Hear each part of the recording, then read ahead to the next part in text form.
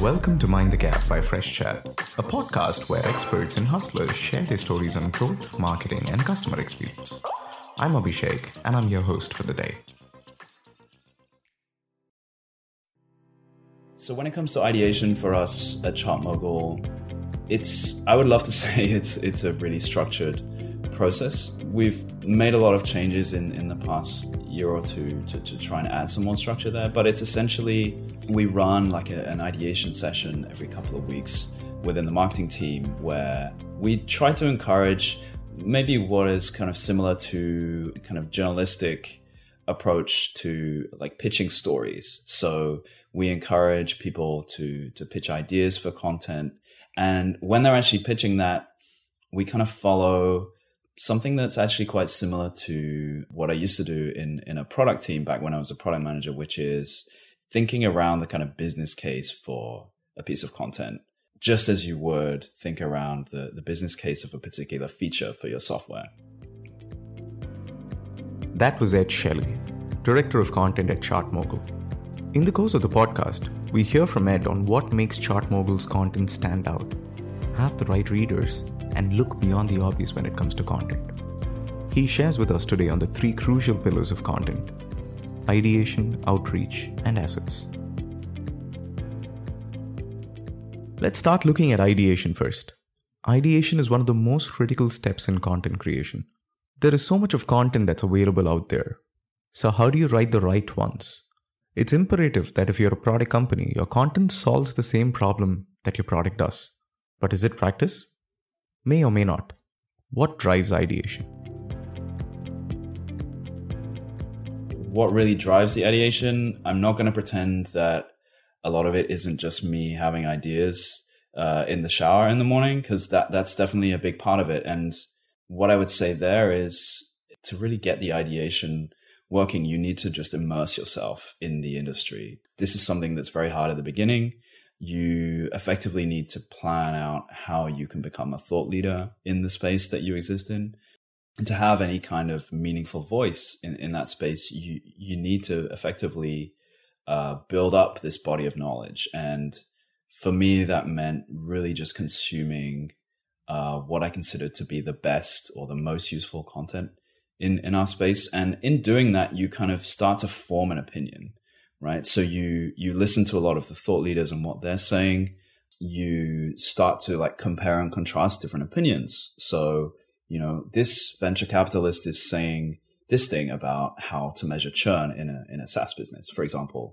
And then you start to see, perhaps another company says, well, okay, this is how we measure churn and this is why it's valuable to us. So then over time, and there's a lot of time involved with this, you start to form your own opinion, and that's effectively the process of you becoming a thought leader. And that actually drives a lot of the ideation side. So you start to see opportunities, you start to see trends or things that people are not currently talking about in the space, and those ideas will come to you. So that's one part of the ideation. And I would say the other part is really reflecting what's happening with our product specifically. So most of the content projects that we work on are very well aligned with the goals of our product. So we have to look at the strategic direction of ChartMogul in the next 6 to 12 months. We think about some of the kind of new features and themes that we're working on in the product and how we can really kind of inform people around this area. There's definitely a big effort to keep our content aligned with our product. And I'm a huge believer that actually our content is really just solving the same problem that our product is. And that means we look at pitch or the value of ChartMogul and we kind of ask the question, like, how do we solve this if we're not actually going to build a product? Like, let's pretend for a second we're not going to build ChartMogul. How can we still help people build a better subscription business without kind of writing code? And that can be offering people advice. It can be giving people resources. It can be in a lot of writing and thought leadership. There's a ton of things that you can do there. So that's, I would say, like the other half of ideation for us is like, where is our product going? And how do we really reinforce the messaging around that through our content? Industry and product. That's how we bundle content ideation. Okay, we've all produced some great impressive content, but what's the whole point of content creation if we don't have enough eyes on it? What do we not know about outreach? Distribution for us is something that's kind of an ever-changing, ever-evolving process. Like when I look at what we did for distribution at ChartMogul 2 years ago, that was a very different space. So I think a lot of our goals today are around producing content that kind of can be naturally distributed and can naturally reach its audience through mechanisms that are characteristics of the medium or the channel that it's in. So for example, with a podcast, like that has a great kind of natural mechanism for people to subscribe and for us to push content to people. I think what's changed there for us is that on the whole, we generally put less effort into what I would consider kind of the kind of growth hacks for distribution that you can read a lot about in the industry. In the early days, we were much more concerned with like obsessively sharing our content to every possibly relevant channel and getting people to engage with it there. I think nowadays we're much more optimized around actually what we publish and share and making sure that we work on the things that have like naturally high engagement with our audience. And of course we're lucky today, like the primary difference between those early days that I was talking about and today is that we have like an owned audience and like a recurring user base that come back and consume the content that we publish today. And that gives you kind of a natural basis for distribution through, us publishing things that people want to share. So I think almost like the problem that you're solving in the early days is much tougher when you don't have this kind of owned audience. You don't have a newsletter with, more than 10,000 like engaged people that are going to consume it every week. You don't have a podcast where when you publish an episode, it automatically gets downloaded to, thousands of people's devices. These are all luxuries that you don't have in the beginning. So I think that's why the strategy for us has really changed. In ideation lies the secret of outreach. But who owns outreach? Distribution involves a different kind of skill set compared to creative content creation. Should content creators do the outreach, or should someone else own it? Again, from the perspective of a team that is, fairly resource constrained, like we can't put entire teams of people on these different aspects of content marketing. I think for me, there's always been a conflict in having distribution mixed with actual content production. And a lot of that is just about the kind of nature of the work that's involved. I believe that the people that produce, really high value, interesting, thoughtful, creative content, they need the space and they need the right environment to produce that. And again, a lot of that is about kind of giving people freedom for creativity. And if you look at all of the brands that you respect, perhaps in B2B SaaS, the guys that are doing an incredible job with content, I think that the difference between those and the ones that are not succeeding is that they encourage a sense of creativity in content production that the others just don't like fundamentally understand. So the kind of friction there between the distribution and the creation is that if you're asking people to go off and produce incredible work, that's kind of really kind of deep work that requires, probably multiple days, even multiple weeks of long form research and writing, in contrast to the distribution side, which is definitely not kind of a deep work. It requires like short engagements. It requires like social interaction on social media. It requires like small kind of bursts of activity, and that can be really disruptive for that creative process that I just explained. So as a single, if you assume, say that you're a small startup, you have a single content marketer, and I've seen this with companies that are trying to build out a content marketing strategy. This poor person is constantly disrupted by the fact that they need to work on distribution. They need to be kind of hustling to get their content in front of people. And that can, in many cases, completely destroy a lot of the creativity that's required to produce this thought leadership in the first place. So I think if you have the luxury to split that out, I would definitely do that to the extent that it's possible. But you need to definitely still have an understanding between the production and the distribution of, the people that are distributing your content need to understand it. They need to know the audience. They need kind of an intimate knowledge of the problem that it's solving and how they can get it in front of that audience.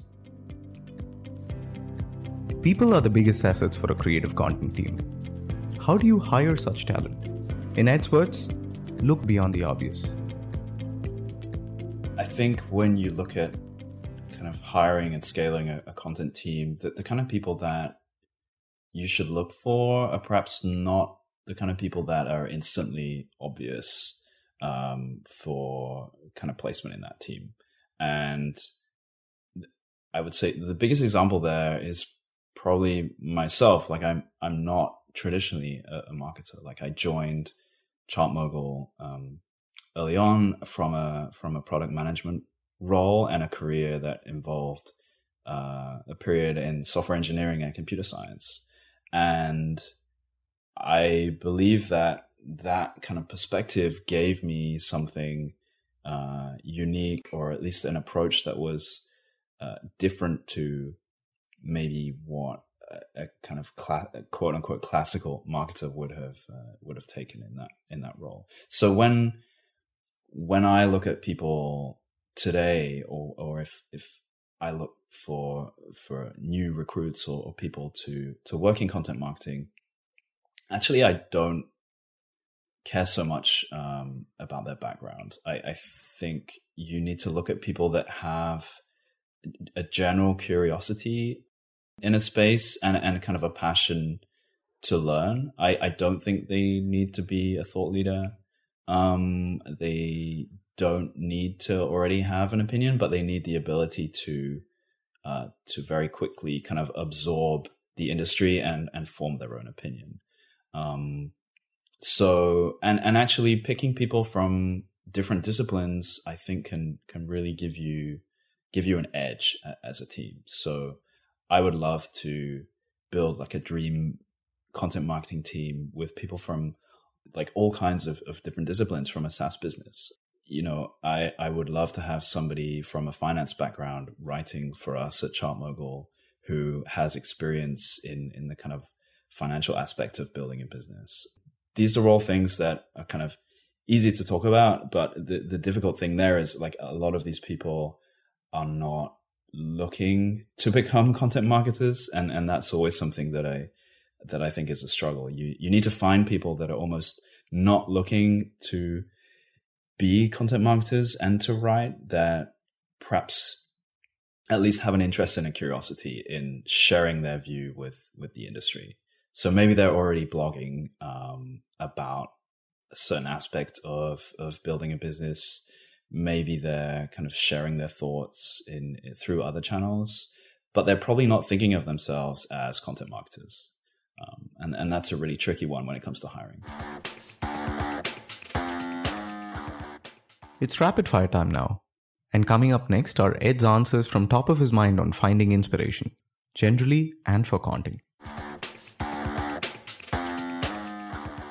So I'm a huge user of Feedly, and I have built up a collection of feeds in Feedly that, for me, partly out of the need to run a industry newsletter every week and to be in touch with what people are publishing, but also to kind of be able to scale my reading and to find things that are interesting.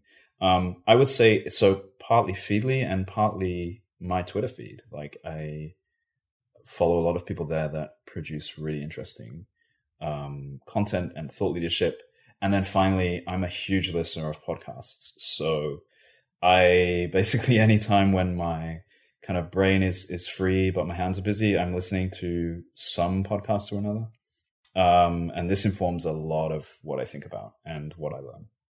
I found that a number of VCs lately have really stepped up their content game. Like in SaaS, especially when I started out, it was, a few individual bloggers and they were effectively the thought leaders in SaaS and SaaS metrics. But so I'm a huge fan of First Round Capital. They produce some excellent content, and they have really started to, they have a blog called First Round Review, and they have incredibly interesting content there that really takes what used to just be kind of individual venture capitalist thought leadership and turns it into much more of a structured output. So I'm always looking to them to kind of get inspiration and to understand what the VCs are thinking in this space. In a world of diminishing creative bravery and no readers, how do you ideate and distribute content?